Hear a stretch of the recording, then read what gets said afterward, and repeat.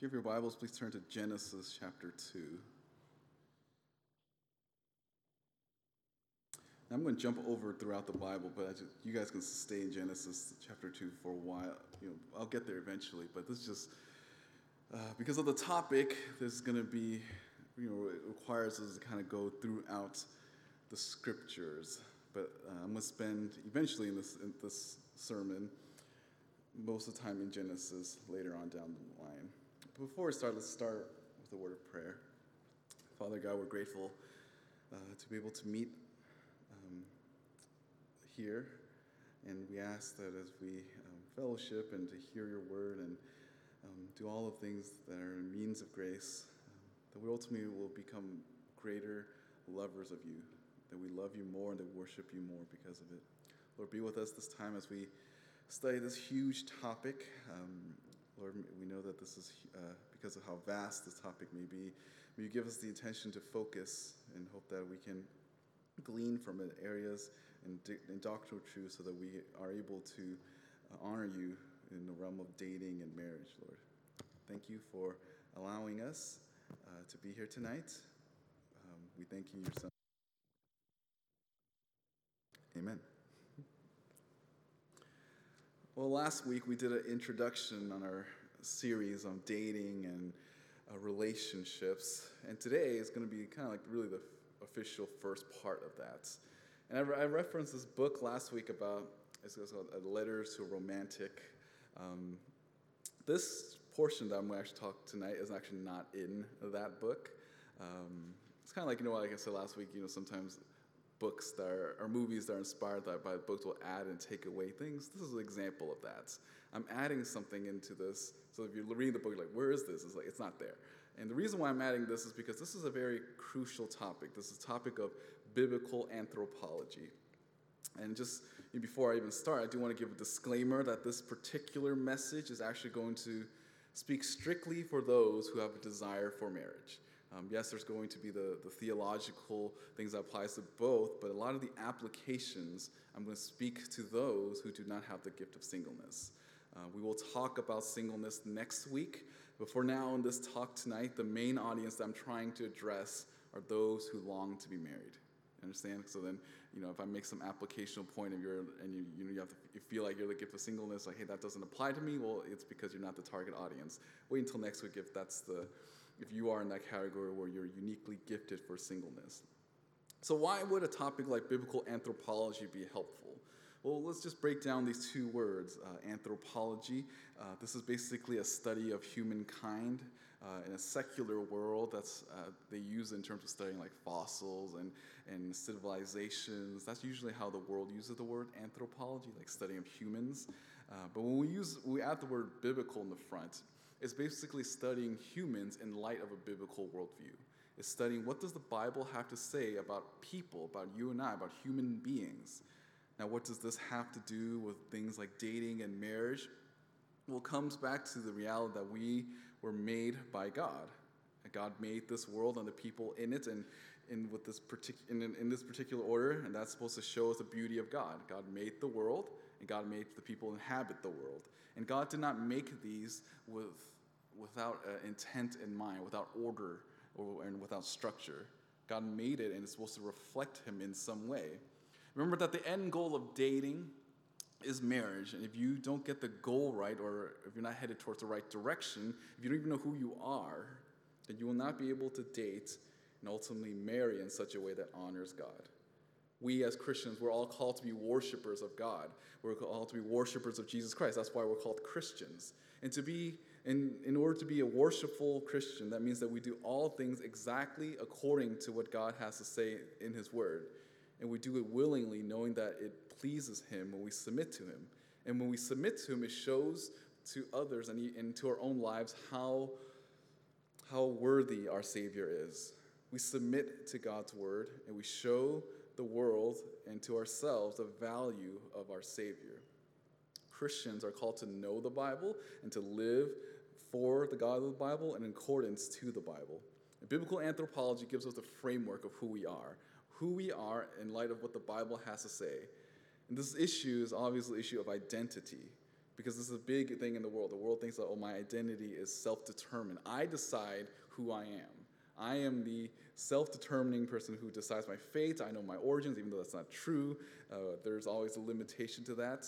But we as Christians, we operate off a biblical worldview, and we come from the Lord. We belong to him. He dictates our life. Again, we as Christians know that we need to submit to the Lord. There are things about you and I that are immutable because our God is an immutable God. There are things about us that will not change because God doesn't change. You can't change your ethnicities and you can't change your gender. In our modern age, again, that's a very controversial thing to say, but that is what the Bible teaches. So how can we honor the Lord or be worshipful in our dating and marriage when we understand biblical anthropology? Now, this is a huge topic, I know, biblical anthropology. If you pick up any systematic theology, it's a huge portions, several hundred pages long. And I'm just going to choose 3 of those areas and relate it into the context of dating and marriage. If you want to honor the Lord, here are 3 areas of biblical anthropology that you need to know so you can be a better worshiper of the Lord as you pursue dating and ultimately marriage. So the first truth that we need to learn is that your life is made by the Lord. The Lord created you. You belong to him in that way. The way that we think about our human life must be not through a secular lens, but through a biblical lens. The first truth of humanity is that you and I are made by God. He is the one that brought us into existence. I have you turn to Genesis because that's where it all begins. Genesis is a historical account, but it's more than just that. God brought order from chaos. We see that in Genesis chapter 1, verse 1 and 2. In the beginning, God created the heavens and the earth. The earth was formless and void, and darkness was over the surface of the deep. And the Spirit of God was moving over the surface of the water. Then God said, "Let there be light," and there was light. And then as we go on that passage, he creates everything. And on the 6th day, he does something very unique in that he brings humanity into existence. And in that, humans are made with a human body. Genesis chapter 2, verse 7, it says that then Yahweh God formed man of dust from the ground and breathed into his nostril the breath of life, and man became a living being. What is interesting in this, just looking through, is that we don't have the capacity to will ourselves into existence. Man cannot breathe if God did not give them life through his breath. We cannot even exist without God's doing. This shows the difference between the creator and the creature. We are all creatures in the dependence of the Lord on all things. Man has no free will when it comes to existence. We cannot make that claim that I came into existence because I wanted to. I did not will myself and all of a sudden, bam, I'm here. That's not how it works. And it's evidence. You just ask your parents, they will tell you, you did not just appear out of nowhere. A bird did not bring you here. You came out of someone, and for your moms, that was a very difficult time. So it's almost an offensive thing to say to your mom, like, hey, I came out of nowhere. It's like, no, that's not true. That's not how it works. But if you trace humanity all the way back, we understand that God is ultimately the one that created us. Man doesn't argue and negotiate with God in terms of being. Job, you could write this down. Job chapter 12, verse 10. Job here is, his terrible friends are arguing, and he responds to his accuser in this way. Job chapter 12, verse 7, it says, "But now ask the beasts and let them teach you, and the birds of the heavens let them tell you, or speak to the earth and let it teach you. And let the fish of the sea declare to you, who among all these does not know that the hand of the Lord has done this, and whose hand is the life of every living thing, and the breath of all mankind."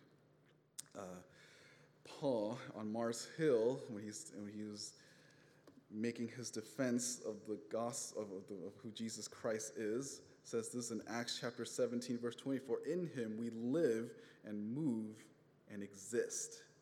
The only reason why we live on this planet, even have life, is because God is the one that gives us life, and he's the one who sustains us. God shows us who he is by making humanity. He sets the terms, and there's no free will when it comes to man deciding their own life and their own sexuality, which we'll get to in a sec. In other words, a faithful Christian must always acknowledge that you are where you are today because God has placed you there. You have no say on whether you come into the earth. You have no say on what gender you are. You have no say on what ethnicity. You are who you are because God has given you your identity. You may think that you can change it in terms of this life, but it doesn't change in God's eyes. God knows exactly who you are because he knit you in the womb. Life is set according to God. There are physical laws that are established by the Lord, and things like gravity and the way that the planets orbit around the universe, oxygen. All of these things are just natural law that God has set into place. There are even moral laws that the Lord has set in our hearts so that we know right and wrong. There are even societal structures that God has established, and no matter how many rules that people try to make or how they defy or make new laws and new regulations or demand to not listen to these regulations, it doesn't erase the reality that God has established all that there is. People can manipulate as much as they want, but God is ultimately the one that sets the terms. Mankind is always in God's territory. This is what Psalm chapter 100 verse 3 tells us. Psalm 100, my Bible. Oh, here it is. Psalm 100, verse 3. Know that the Lord himself is God. It is he who has made us and not we ourselves. We are his people and the sheep of his pasture. So in other words, the greatest sinful form of pride is to deny God for making you. Because you're saying that you are somehow self-existing. We don't rule our lives because our lives are not ours to own to begin with. Our lives are not our own. So why is this significant in the realm of dating and marriage? Because you need to remember, when you think about dating, that dating and marriage must always be subject to the rules of God's word. God gives you principles and commands on how you need to live and conduct yourself in the context of dating and marriage and just everyday life. If you belong to him, you live a certain way. And this is important because since you belong to the Lord, that means he owns you. He not only made you, but he ransomed you with his life. He bought you with the blood of his son. And Jesus said, if you love him, you will keep his commandments. This is why scripture is called Christians slaves of Jesus Christ. We belong to him, and essentially the moment we become saved, our minds get corrected, and we go back to what we're intended for. We understand what God's word had to say, and we repent, and we turn from our sins. We stop living for ourselves. We stop living a self-righteous life, and we depend on Christ's righteousness. Redemption in Christ redeems us, not just for us to be made right with God, but also redeems us and makes us live according to God's purpose. When you fail to see your life belong to the Lord, you will fail to live worshipfully in the context of dating and marriage and everything. To be worshipful in the context of dating, you need to understand that God has made you and you're called to live in obedience to him. That's the first basic truth about biblical anthropology for us, that we are the creature, he is the creator. And since he is the creator, he decides what is best, right, and good, because this is how he created everything. That means that anything that contradicts God in his standard is by nature terrible, wrong, and bad, which kind of builds and leads to our next point. If we know that God owns us because he created us, that means that everything about us is also the thing that he made. Our second point is that our gender and sexuality is made by God. Not only is God the one who made you, but therefore, since he's the creator, he's the one who decides your gender and sexuality. Again, this is probably the most offensive thing that I'll say right now. If I was to cancel, it would be for that statement, that you do not decide your gender or sexuality. What makes God is that whatever he does cannot be undone. Because God is the standard, and his standard doesn't change. God is immutable in that way. He doesn't change. Therefore, his standards of right and wrong doesn't change. Therefore, God making you male or female, that's because that's what he wants you to be. God establishes the sexes and gives us scripture and how we are to live. This is where Genesis comes into play. Genesis chapter 1, I think I read this at first. Genesis chapter 1, I did not read this. Genesis chapter 1, verse 27. God created man in his own image. In image of God, he created him. Male and female, he created them. Contrary to what the world thinks, gender is not fluid, it is not vague. The Bible is crystal clear that God made only two genders. It is not personally defined, but God decides it for you. This, again, goes back to what I said about how God owns you. He made you, so you belong to him. You and I did not decide who we want to be. God decides that for us, and to subvert that is to go against God, is to fight against God. Man was made first, and then the woman from the rib of Adam.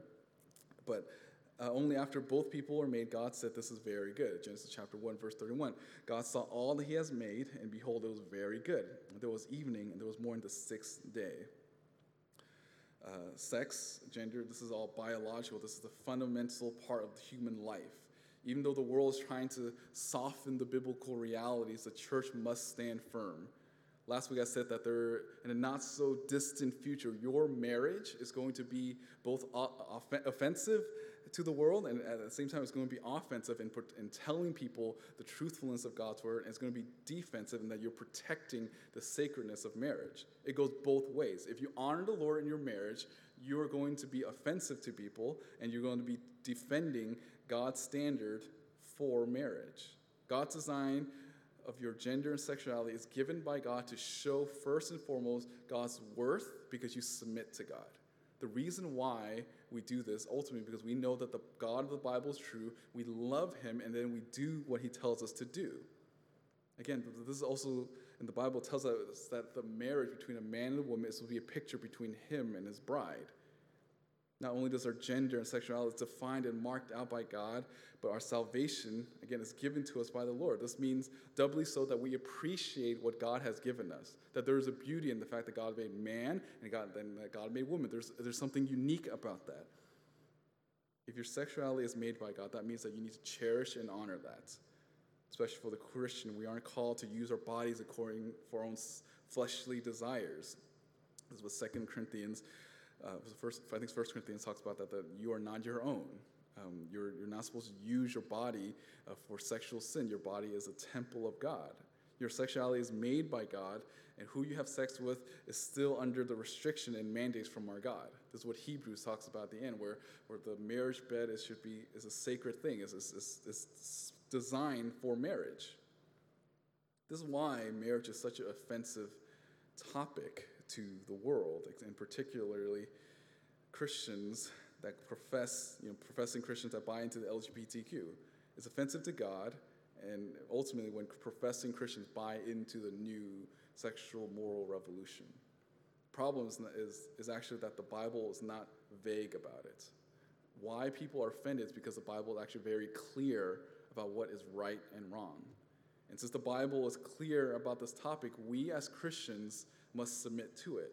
Rejection of God's standard of sexuality and gender is denying that he is the creator, which makes sense why those outside of the world want to deny God and deny the Bible of the God of the Bible, because they want to do away with God.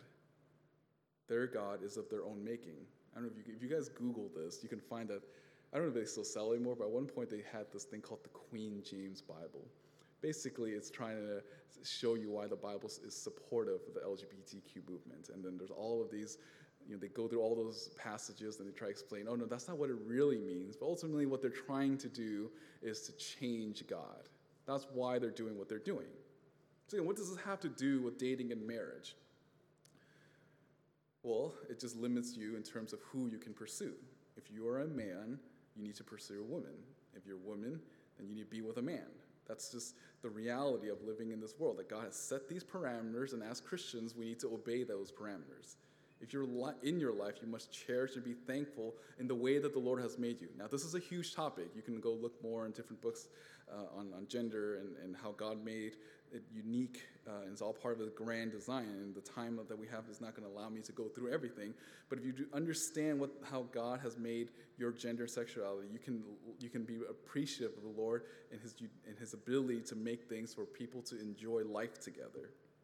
You're to pursue the only kind of person that God allowed you to pursue. I mentioned last week there's really 4 things that we need to look for. They need to be saved. They need to be single, as in not married. They need to have the appropriate sex, and I mean the opposite gender. And the 4th point is optional, but they have to like you. I mean, marriage, if you're married, you understand you're always working to work in your relationship. So there are days where it's hard to love them, or as one of the biblical counselors says, some of you guys will have moments where you have this heated fellowship. Just a nice way of saying arguments and conflict. But yeah, it's just a reality that in marriage, if you want to pursue someone, you have to pursue a person according to Scripture.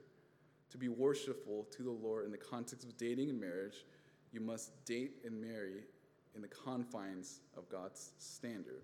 Again, building upon the first point, you need to understand that your life is not your own. This world is created by God. You are the creature, and therefore you need to submit to the Lord. And not only that, but God specifically made you male or female, and you need to submit to the Lord. That means that he decides what kind of person that you are and the kind of person that you need to pursue. Now this builds to our last point, that since God has made everything, he made you male and female, then you need to also understand that the union of marriage is also created by the Lord. Our last point this evening, that I'm going to spend the most time here, which is that your marriage is made by God. Marriage is made by God. This is where I'm going to spend the most time here in Genesis. I don't know if you thought about this, but marriage is actually the very first institution that God has made.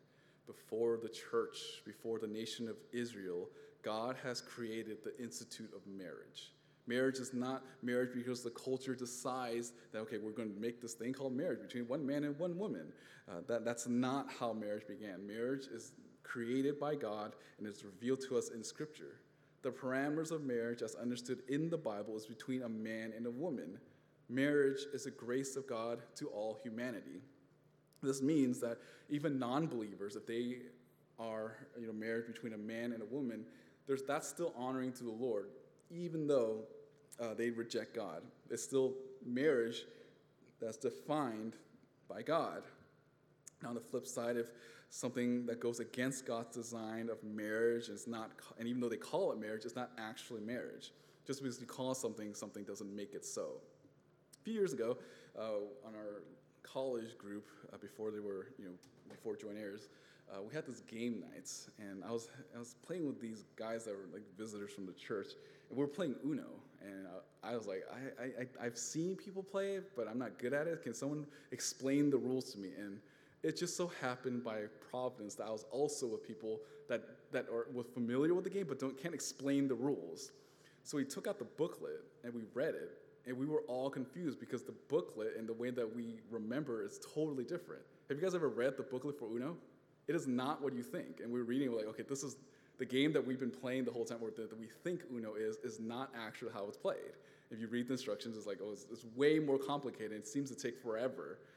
That means that the game that we were playing, although we called it Uno, was not actually Uno. It's not the original game's designer. It's not their intent. We were playing some warped version of that. Similarly, in any other form of marriage that defines the world as marriage as contrary to Scripture is not actually marriage. The label does not define it. God defines it. Polygamous marriage is not marriage because polygamy is not part of God's design. The first instance that we see of polygamy is Genesis chapter 4, when this one individual, Lamech, he's such an evil person. He's known to kill all these people, but one of the things that he's known is he has 2 wives. And that's his way to defy God's standard. He's such a wicked individual that even in his marriage, it was wrong. So polygamous, you can say opposite gender, but have multiple wives, that's actually a sin against the Lord. A person also, and likewise, marrying someone of the same gender is not marriage, even though they call it marriage. God made man with the intent to be fruitful and multiply. This means there are just certain things that man has, and there are certain things that woman has in order to make a child, in order to have babies. There's only certain things that men have and certain things that women have. Those materials are built into their genders. Now, I understand, there are situations where people can have children. I get that, but I'm just saying in the natural and the normal part of life, that's just how it goes. Those materials are built into their genders. When God designed it, he didn't just make it in terms of just male and female physically, but he gave the necessary material in order to create life. Marriage is designed by God. Genesis speaks of singleness. Again, I'm speaking to those who want to pursue marriage, okay? Genesis speaks of singleness in the sense of people who do not have the gift of singleness as not good. So if you are in that category of wanting to get married and you choose to stay single, there's a sense in which that God says that is not good. And there are multiple reasons why some people stay single. I get that. But if you intentionally pursue singleness, even though you have this burning desire for marriage, and you choose to reject trying to move and find a spouse, the Bible tells you that that's not good.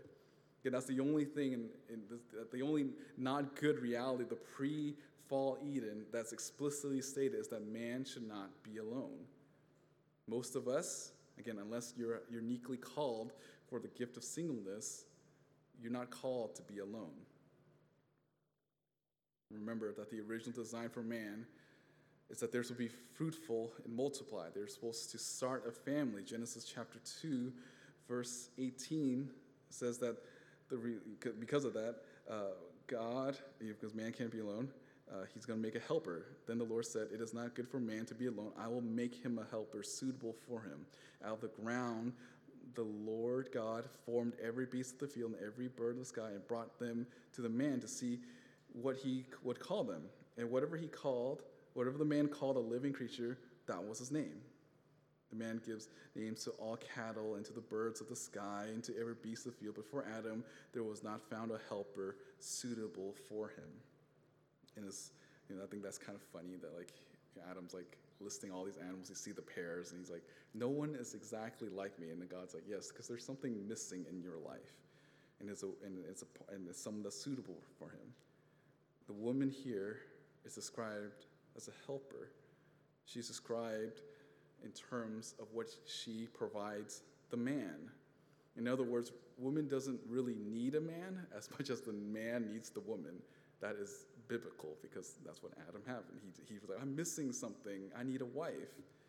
Whereas woman's like, "Oh, yeah, I don't really need you because that's my design is to help you." But God has made woman to help the man, and which is super counterculture thing to say or even think about, but the Bible teaches that man was lacking something. It wasn't complete until the woman came into his life. Even though this seems strange to the world, again, it's actually, this is strange, right? It's actually still present with us today. Sometimes men are oblivious and women helps them get a clue. They're just, they help them. Adam was naming all these creatures wondering, why isn't there someone that is like his counterpart? It didn't dawn on him that there was no counterparts. This isn't to say that Adam was an idiot or he was dumb or he just aloof, but it does mean that there was no way for him to fulfill God's mandate without a woman. So God's mandate here in Genesis chapter 1, verse 28 says this: God blessed them, and God said to them, "Be fruitful and multiply and fill the earth and subdue it and rule over it, the fish of the sea and over the birds of the sky and over every living thing that moves on the earth." God gives him command to be fruitful, multiply. Adam couldn't find someone that can do that. That's why God fashions him a woman so that he can fulfill God's mandate. Woman is to assist the man, and the man does have this leadership role. The fact that Eve is described as a helper implies that the man is not the helper. He's supposed to lead. The wife is the primary helper to the husband. Husbands are called to give the direction of the family. Wives are called to help the husband in fulfilling his role in leading. It means that the husband leads in a Christ-like, godly, and humble way. Men are called to take charge and the consequences of those decisions. Ladies, you need to understand your role when it comes to marriage. And I'm sure you already know some of these passages, what it means to be a godly wife, which we will go over. We will have a lesson on what the woman to be. at a later time. But at least with this verse, understand your role in the context of marriage is to be a helper. Helper in the Greek translation of the Old Testament, this word helper is the same word that's used to describe the Holy Spirit. In other words, when you fulfill your role as a helper, it's a very godly thing to do. This means that you may end up with a man, and I think every wife can say that all their husbands are deficient in some way, and wives are supposed to come alongside them and help them. This means that some of the men around you, they may not be perfect. They may act like childish and immature, but trust that if you're meant to be with that person, the Lord will use you in such a unique way that will build him up to be the man that God wants him to be. And guys, you need to think, there are some who think that being a leader at home means that you need to micromanage everything. I remember I don't know if I shared the story, but I was chatting with the elder once about that. I was like, what does leadership look like in a home? And he told me it's not micromanagement. It's like, then what is it? What does it look like? And what's a terrible example? He gave me this terrible example of what micromanagement looked like. He's like, there was a guy in the church at the time who said that I am the leader of home, so I need to make every single decision. Like, I need to decide how many chairs are going to be in the dining table, and the carpet color, everything. And basically, so many conflicts arose. They asked this elder, okay, what am I supposed to do? Like, my husband's bossing me around. I don't even know what I'm doing here. And that's what the elder asked him. Why did you even get married if you don't need a helper? If you don't need her, then why did you even get married to begin with? God has made her a helper in your life. If you're constantly dismissive of her and is super micromanaging, then you shouldn't have gotten married to begin with. The guy got convicted, and then he eventually repented. But you understand, man, that your role, if you get married to whoever is to lead, and women, your role is to help your husband. And for wives, future wives, or you that aspire to be a wife, it may be pointing out their blind sides. It may be giving some wise counsel. And whatever it may be, it must always be done in a spirit of gentleness, respect, and love. It's where single ladies need to learn to be patient and wise and learn to be the best helper that you can be. You'll notice Genesis chapter 2, verse 21 and verse 21 to 22. So Yahweh caused a deep sleep to fall upon the man, and he slept, and he took one of his ribs and closed up the flesh at that place. Yahweh, God, fashioned into woman the rib which he had taken from the man and brought her to the man. And the man said, "This is now bone of my bone and flesh of my flesh. She shall be called woman because she was taken out of man." Just like Adam's existence hinged on God, Eve's existence hinged on both Adam and God. He used parts of Adam in order to make Eve. This is something that we often overlook, and we just see this as just some sort of information, but there is so much rich theology here that Adam, when he saw his wife, when he woke up from his little surgery, he wakes up and he sees his wife, and he realizes, okay, you are a part of me. A part of me is what made you, and together they are one. And because of that, he has a responsibility to cherish her and to protect her. I think this is why the New Testament in Ephesians chapter 5, verse 28, it tells us that husband needs to treat his own wife like he would yourself. Like no one would do something harmful to themselves. He said, "He who loves his own wife loves himself, for no one ever hated his own flesh, but nourishes it and cherishes it, just as Christ also does the church." And I think that's what happened when Adam saw Eve. He understood that she was more than just this creature that God made, that she was part of him, and that he needs to treat her the way that he takes care of himself, the nourishment and the cherishing, because he knows that he was alone, but now he's no longer alone because God has given her to him. God is honored in marriage when husband protects and cares for his wife as if it is his own body. Look at verse 23. The man said, "This is now bone of my bone, flesh of my flesh. She shall be called woman because she was taken out of man." Adam here gives Eve her name. He gives her a name. which is significant because in verse 20, Adam was instructed to name everything. In other words, marriage is, in a marriage, the man is supposed to lead. He's supposed to have leadership in that role. He's will have dominion, and he's supposed to be a good steward with all that he is given. And obviously, this is not the way the world thinks. This is in the context of marriage that men needs to take charge.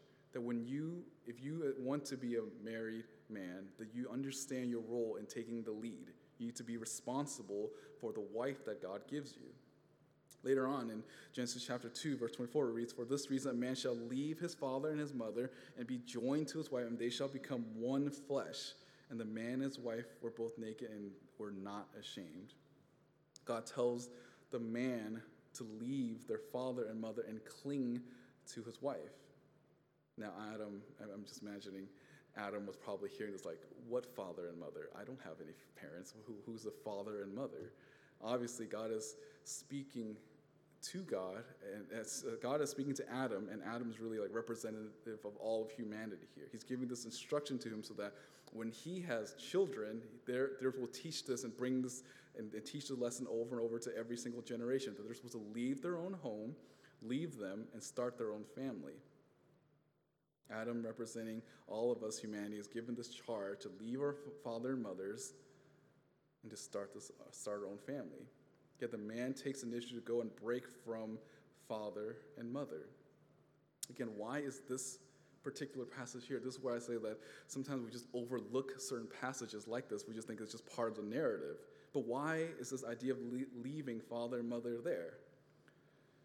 The implication is that men who do not have the gift of singleness, meaning they want to get married, would not want to leave their own homes to start a family by themselves. There's this sinful tendency for us to not want to break away and to go and live and start a family of our own. Men, you're called to take initiative in marriage. You're going to be perfect in this area, but you're called to leave the home that you are in, leave your father and mother, and start your own family. Now, in the Old Testament, when men left the home, they didn't actually leave the actual physical home. Most of the time, in the Jewish context, they just went out to find a wife, and they kind of built near their family homes. That's why it's just kind of like building in the property. Like they just keep expanding. But the idea is that you leave your father and mother's household and their authority, and you start your own family. But this is in the context of marriage. You have to pursue a spouse in marriage. But what about dating?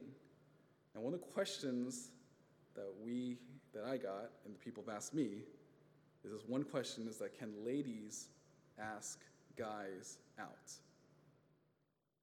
And before I answer that question, just know that you shouldn't be short-sighted in only thinking about dating for the sake of dating. That's not what makes a godly person. A godly person does not date for the sake of dating because it's fun and exciting. You date because it's supposed to be a means to an end. Much like work isn't just for the sake of working, but you work so that you have money so you can take care of your family and so that you can care for other people, so it is with dating. You don't date just to date. There's a purpose and intentionality for dating, that is marriage. So now going back to the question, is it wrong for ladies to ask guys out? And there are many views on this, and every view has a strength and a weakness. And no answer for this particular question is satisfactory because the Bible is actually rather silent about this. It's silent about dating, but it's very clear when it comes to marriage. So that means that there's room to disagree. My view, again, this is my view. If I was Mike, I would step over here on the side and say, okay, this is my view. Okay, my view. Do I think that it is wrong for a lady to ask a guy out on a date? My view, and again, this is not go and do likewise, or because Pastor Ray said it settles it. My view is that it's no. I don't think it's wrong for a lady to ask a guy out on a date. When Kelly and I were in LA, I met up with one of my small group guys, and he was recently married, but before he got married, he told me how he met his wife, and I was like, what, this sounds crazy. This cannot be real. So then when we met with him, it was like I met his wife and my friend, and I asked his wife, like, okay, he told me this. I don't know how real it is. You gotta, be real with me. Was this really what happened? And she explained the story. It was like, yeah, we were at our Bible study retreat. He said, hey, I really need to talk to you. And she thought, oh, he's going to profess his love to me. So they went out walking in the woods somewhere. And he started confessing this feeling that he has for another girl. And then she's like, oh, well, I didn't think that's why you brought me here. In fact, I thought you brought me here to tell me that you like me because I like you. And then Kelly was like, this sounds like a Korean drama. All the only things missing here is like fried chicken and beer. It's like, this is crazy. And then she just left him there in the woods to think about, oh yeah, she likes me. I like this other girl. What's going to happen? So we look at, now they're married. So then you look at that. Does she take the initiative there? The answer is yes. She did take that first step. She told him, like, hey, I'm interested in you. Sorry about this dilemma you have with this other lady, but if you want, you can go out with me, and leaves him there.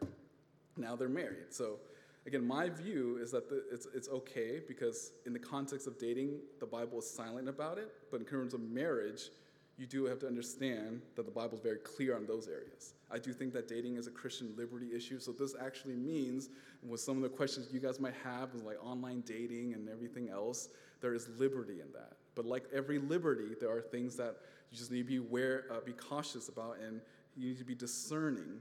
Since the Bible doesn't give exact commands of what is proper in the realm of dating, you just need to be wise. You need to seek wise counsel from other people. You need to think, is this the right thing to do? Now, guys, this doesn't mean, okay, I'm off the hook. Ladies, line up, ask me out. That's not what I'm saying.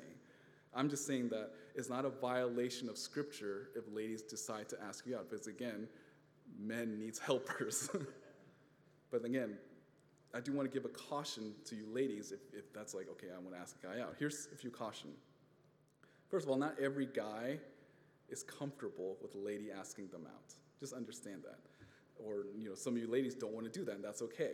If you're a guy and a girl asks you out and it violates your conscience, then don't do it. This is Romans chapter 14, verse 23. If you can't do it out of faith, don't do it. And if you are a lady and you don't want to ask someone out, you can't do it with clear conscience and do it in faith, don't do it. This is not for you. Some men won't be interested in saying yes because it bothers their conscience and they can't do it in faith. They can't say yes to you asking them out, so that's okay.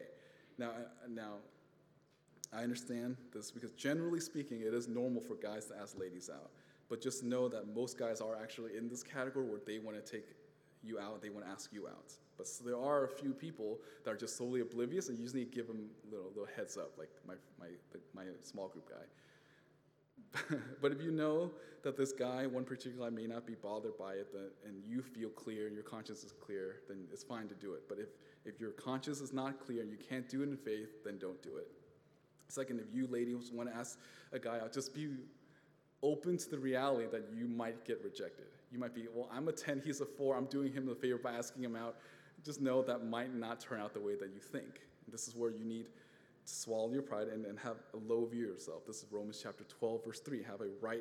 Don't have a high view of who you are. If you aren't open to the idea that you might be turned out, then don't ask the guy out. Just don't do it. Pray for him, but don't do it.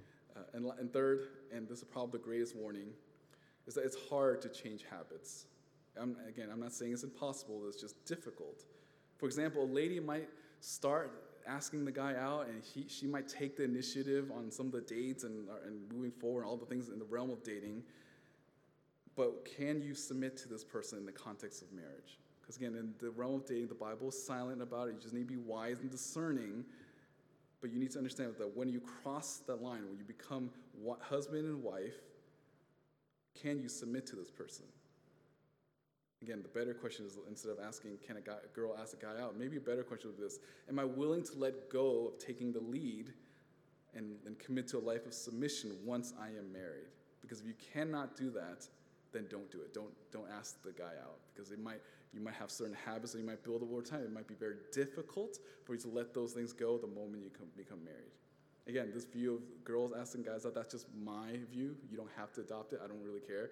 You just have to be discerning in those ways. But again, I just said the Bible just said men leave the home and find a wife. So how does that square with the guy taking initiative? I think in this passage here in Genesis is speaking of initiative for and throughout the context of marriage. So at least that means that the guy needs to propose, right? Because he is the one that needs to find the wife. So at some point, he does need to propose. He may be oblivious in terms of the ladies that's interested in him or going out with that first date, but he should know if he wants to marry you. He should be the one asking you, will you marry him? Now, obviously, the biblical example for this is obviously Ruth and Boaz. She went and she uncovered his feet, and he's like, who are you? And then Ruth explains to him who she is, and she basically expressed her interest. But Boaz is the one that takes the initiative when it comes to marriage. He goes, he speaks to the closer kinsman, and then he does all the things that he needs to make sure that Ruth is his. And he does that. And Ruth is known as an example of the Proverbs 31 woman. Boaz is also known as a noble man because he takes the initiative and the responsibility of preserving the family line.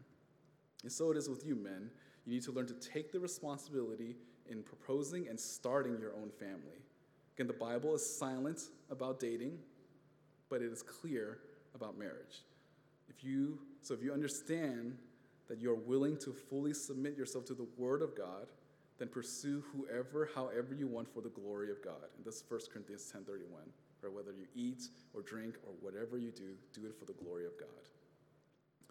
Notice, back to the passage, husbands are called to cling to their wife. In the NASB, Genesis 2:24, it says, for this reason a man shall leave his father and mother and be joined to his wife. I actually prefer the ESV translation here. The ESV here says cling to. The NASB uses the word joined. Husbands are called to cling to their wife. To cling to their wife. Husbands need to hold fast to their own wife. There's an implication here, just like the man needing to take initiative in marriage. And the reason why it's here is because there's going to be, there's people that don't want to take that initiative, even though they should. There's also an implication here that the men will not want to cling to their own wives. God gives this commandment so that husbands need to know that they need to cling to their wife. Notice it's not the other way around. It doesn't say wife cling to your husband. It's husbands cling to your wife. That means it's the guy's job to keep the marriage intact. You look at high divorce rate. You look at husbands abandoning the family, lazy husbands, irresponsible husbands. These are all reactions or results of people giving in to their own sin. The husband is called to hold fast to her. He's called to cherish, nourishes, and never let her go. Again, the implication is that there will be people that chooses to ignore this command. This means you need to have the devotion and loyalty to your own spouse. Men, again, this is a charge for you that if you want to be married, you need to lead in the home. You need to continually be clinging to your spouse. Now, obviously, I'm not saying you carry them all around. I'm not, Kelly's over there. I'm not walking around with her and say, look, I'm clinging to my wife. I'm not letting her go. This is speaking metaphorically here, that you're always going to be with them, that you cling to them. You need to ensure that your wife is taken care of and that you take charge in the spiritual and the physical condition of your own home. It is your responsibility, men, to be faithful to your potential future wife. Guard yourself from temptation that make you want to leave your spouse. The implication in this text is that you will want to. You'll have the desire in your struggles and your conflict and whatever it may be, that you may think to yourself, I don't want to keep this commitment anymore. And God is telling you, no, you cannot do that. Divorce offends the Lord, and you need to cling to your wife. And that's how you honor the Lord in your marriage. God's given you the grace through the work of the Spirit to be able to fulfill your task as a husband. So men, ask yourself, have you cultivated a heart of devotion? Are you known as someone that's known to follow through with your words? One of the greatest words that you'll ever give in this life is to your future wife when you make those vows. You give her before the Lord and others that you will keep your word and keeping your marriage, that you'll never forsake her the way that Christ will never forsake his bride. Think about areas in your life now that you can work on. When you say you're going to do something, follow through with it. If you fail to do something, take ownership of it and repent of it. Again, obviously you're not going to be perfect, but at least you need to strive to be faithful with your words on the little things so that when it comes to marriage and throughout the rest of your marriage and life, that you will be known as a man that's devoted. Look at Genesis. Looking at Genesis, this means that for each of you that believe you do not have the gift of singleness and want to get married, you have certain roles that you need to be preparing for. Men and women have the roles that is given by the Lord that could be fulfilled in marriage, but as a single, you're not married yet, obviously, and you can still work and grow in Christ-likeness at the meantime. And grow in terms of your character. You need to learn to begin to learn and apply God's word in your life now, because when you're married, you're going to have to do the same thing, but in a greater context. Again, you won't know it all, and the person you pursue shouldn't expect that of you, but you should at least be on the track to grow in Christ-likeness. As long as your character is marked by growing in obedience to the Lord, that is a sign that you're on the right track. That's why I think for a lot of you, you are on the right track. You have this heart to honor the Lord. You have a heart to grow in the knowledge of God. You want to do what God's word has to say. And I'm just going to tell you to continue on that route. Keep doing what God's word has to say, and pray that the Lord will provide you a spouse. Again, it is not good for a man to be alone. Marriage is made by God, and both husband and wife are delegated and have a certain responsibility that the Lord expects you to keep. Again, although we know this, we won't be able to do it perfectly, but we're still called to aspire to those standards. Why? Because God made you, he's made your gender, and he's also made marriage. And if you honor the Lord in all of these areas, you can live a worshipful life that is filled with joy and happiness, but ultimately you'll give God the highest glory because you will reflect how he loved the church and how that relationship is dynamic, is different. It's a beautiful thing.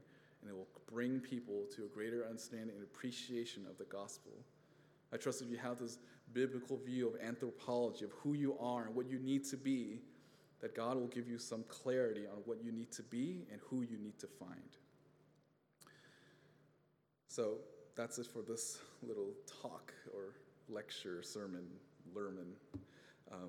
This is the topic of biblical anthropology. And I think this is important because I think it's supposed to recalibrate us. Again, I've given you some biblical principle for you guys to think about, and the hope is that you think, how can I grow in these areas? It's particularly the men here. Again, I think the only applicational thing I gave to women about being a helper and to grow in that area. But for men, I gave you a lot more to think about because that's God was speaking to Adam in that way. Later on, we're going to get into details of what you men should be in more detail, and ladies, same with you, about what the women should be. But for now, at least understand the basic building blocks of a marriage that's revealed in the book of Genesis. So let's enter time in prayer.